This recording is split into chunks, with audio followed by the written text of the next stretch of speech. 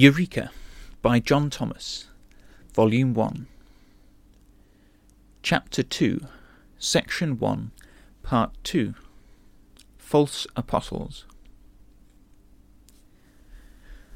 But not long after he had written to the household of the deity in Ephesus, the things of which he forewarned them began to display themselves. This appears from his second letter to Timothy, in which he says, "This thou knowest, that all they which be in Asia are turned away from me, of whom are Phygellus and Hermogenes. The Lord grant mercy to the house of Onesiphorus, for he oft refreshed me, and was not ashamed of my chain. But when he was in Rome, he sought me out very diligently, and found me.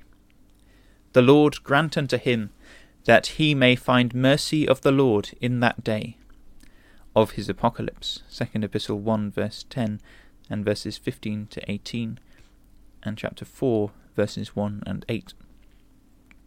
"And in how many things he ministered unto me at Ephesus, thou knowest very well."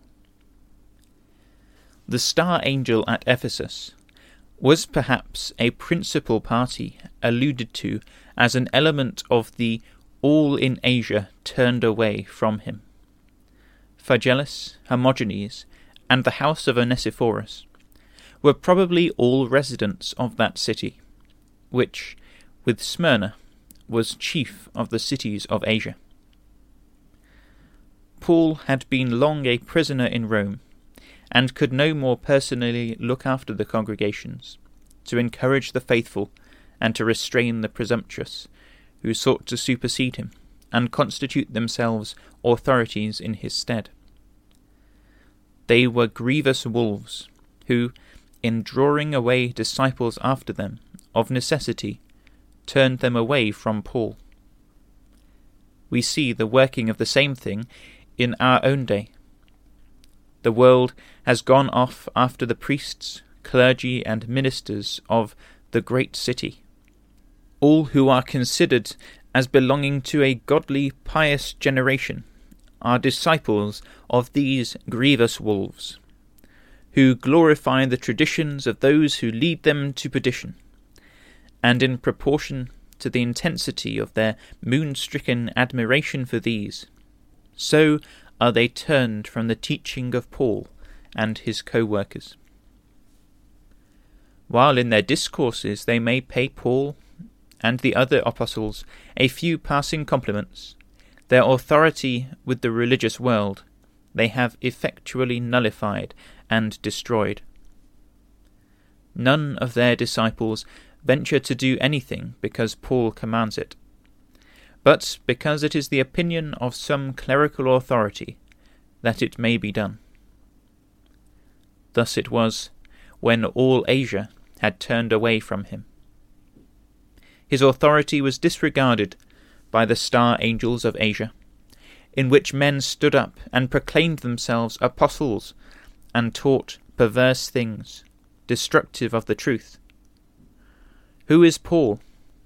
A prisoner in Rome, as a disturber of the peace of society, a man of weak personality and contemptibility of speech. Are not we the people of the Lord? And are not we endowed with the earnest of the Spirit as well as he? Are we not inspired with the word of wisdom, the word of knowledge, the gift of tongues, the operation of powers? And does not the Lord speak also by us? Having these endowments, we claim apostleship as well as he, and by virtue, therefore, of our gifts we affirm and appeal to them as the proof that we are the ambassadors of the anointed Jesus, called and sent of God as Aaron was, and successors of the apostles to the end of the world. Such were the assumptions of this class of men after Paul's departure. Grievous wolves, not sparing the flock, for with them godliness had become craft, and the feeding of the sheep a merchandise of gain. But before they were abandoned to utter perdition, in their own corruption. The Spirit addressed them through John in Patmos. He addressed them as the potentate who held the star angels in his right hand, and walked in the midst of the golden lightstands. If the presbyteries of episcopals shone as stars, it was by the right-hand power of the Eternal, by the effluence of his substance, shed abroad by the ministration of him at his right hand, who was dead and buried, and afterwards ascended on high, leading captivity captive, and receiving gifts for men. By this effluence in the endowed, he walked in the midst of the ecclesias, and by his shining converted them into stands effulging light upon the sons of day. The Spirit, then, radiant from the eternal throne and focalized in the anointed Jesus, said to the star angel of Ephesus, I have known thy works and thy labour and thy patient waiting, and that thou art not able to endure wicked men, and hast tried them who assert that they are apostles, but are not, and hast found them liars. And thou hast suffered, and hast patient endurance, and thou hast laboured on account of my name, and hast not tired out. This was the Spirit's knowledge of them in relation to the first estate of the presbyteries, symbolized by the star angel of the Ephesian ecclesia. The first works and the first love are illustrated in the narrative of the Acts of Apostles. The primitive zeal of the star angels is illustrated by that of Corinth. A case of wickedness occurred in that ecclesia, in which they were thought to sympathize. Paul wrote in reproof of what he had heard. When his letter was received, it produced a great and salutary effect upon them, so that hearing of it, when he wrote again, he said, Ye sorrowed after a godly sort. What carefulness it wrought in you! Yea, what clearing of yourselves! Yea, what indignation! Yea, what fear! Yea, what vehement desire! Yea, what zeal! Yea, what revenge! In all things ye have approved yourselves to be clear in this matter. And he told them also that one reason of his writing was to put their obedience to the test. To this end, says he, did I write, that I might know the proof of you, whether ye be obedient in all things. Having put their obedience to the test, and found them ready to do right in all things, he brought before them another case of wickedness, namely, that they had been visited by men professing to be Christ's, who preached another Jesus, another Spirit, and another gospel than he, who commended themselves, charged him with being crafty, and catching them with guile, spoke of his speech and person with disrespect, boasted in the circumcision of their flesh, in being Hebrews, Israelites, and the seed of Abraham, ministers and apostles of Christ. Now these he regarded with indignation and contempt, and likens their operation upon the congregations in Corinth and elsewhere to that of the serpent who beguiled Eve. He styles them false apostles, deceitful workers, transforming themselves into the apostles of Christ. And no marvel, for he, the Satan, is transformed into an angel of light. It is, therefore, no great thing if his ministers also are transformed as ministers of righteousness, whose end shall be according to their works. 2 Corinthians 11, verses 4 and 13. This class of men were a serious and fatal trouble to Paul and the ecclesias. They first made their appearance on the page of New Testament history in Acts 15, verses 1 to 5. Their newfangled crotchet was that the belief of the gospel of the kingdom and baptism were not sufficient for salvation, but that a Gentile must besides, or in addition to these, be circumcised and keep the law of Moses. This dogma was their stock in trade, the basket of small wares with which they began the world, and set out in life to make their fortunes. The simple assertion of their dogma brought them into direct collision with the apostles, and especially with Paul. They were the Judaizers, styled in ecclesiastical history the Ebionites. Their dogma was tantamount to a denial that the blood of Jesus anointed, Son of the Deity, cleanses from all sin. 1 John 1, verse 7. And that his own self bare our sins in his own body on the tree. 1 Peter 2, verse 24. For if salvation could not be attained without circumcision and obedience to Moses, the death, burial, and resurrection of Jesus were an insufficient sacrifice for sin. The apostles, seeing this, unanimously repudiated the dogma, and laboured incessantly to prevent it from obtaining a lodgment in the public mind.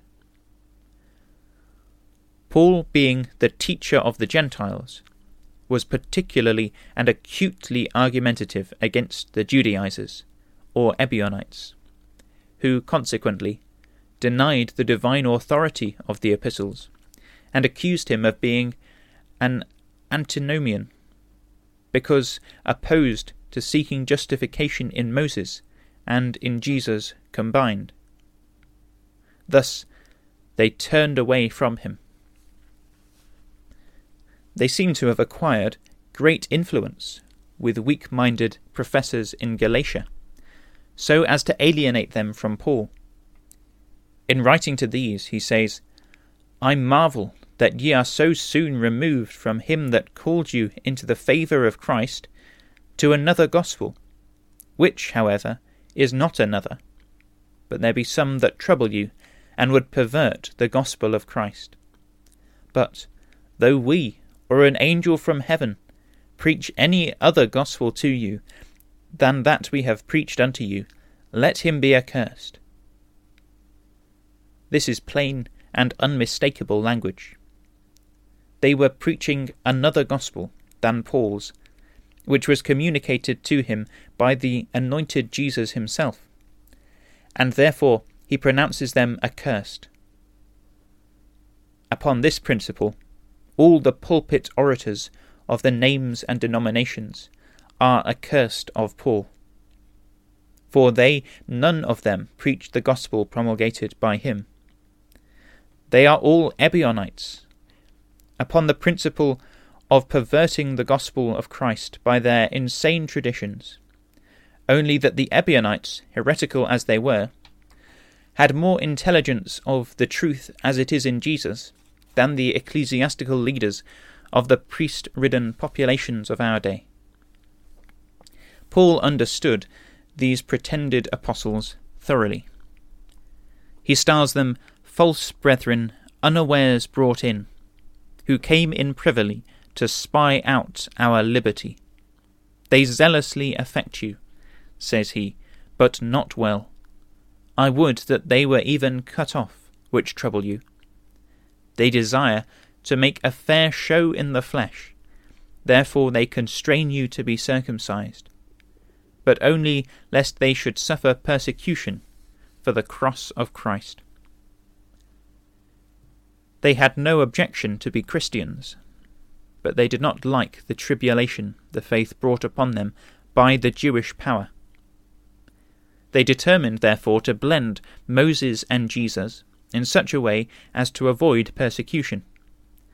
But Paul would admit of no compromise, and all that adhered to his teaching renounced them. In the words of the Spirit, they were not able to endure these wicked men, who asserted that they were apostles, and are not, and had found them liars. And though by joining their faction they might have become popular, for they spake of the world, and the world heard them, they preferred to suffer and patiently endure, and to go on labouring for the name unweariedly. Such was the first estate of the star angels of the apostolic ecclesias. So long as they continued faithful, the congregations flourished in the midst of persecution. But when men stood up, the opponents of apostolic teaching and authority, affairs began to go wrong. The hidden principle of lawlessness began to work like leaven, until the whole body was leavened with iniquity, and Satan triumphed for a time. At the crisis, when the Spirit addressed them through John, the star angel of Ephesus was in a fallen state. They had forsaken their first love. Grievous wolves had secured a foothold, and were ready for every evil work.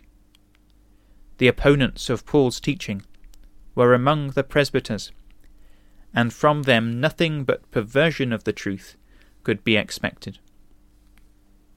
The abandoning of their first love was the effect of their influence. Still, there was scope for recovery. They had not gone the extent of denying the faith, or of holding principles subversive of it. Though Phygellus and Hermogenes might be presbyters, there were many of the presbytery who had tried them, and found them to be liars, and would not endure them. Hence the Spirit exhorted them to remember from whence they had fallen, to recollect the spiritual health they enjoyed when Paul went in and out among them for 3 years, declaring to them all the counsel of the deity.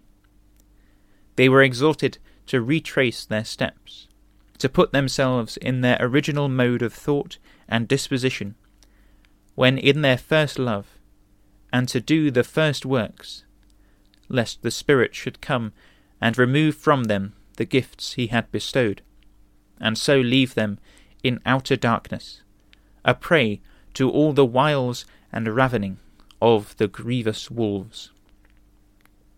This would be removing the light, without which the stand would be of no account, and therefore equivalent to removing the light stand out of its place. But the star angels of the epoch did not recover from their fall. Instead of changing their mind, they went on from bad to worse, until at length the time referred to by Paul arrived, when prophecies, the gift of speaking to edification, exhortation, and comfort by inspiration, failed. Tongues ceased, and the word of knowledge vanished away.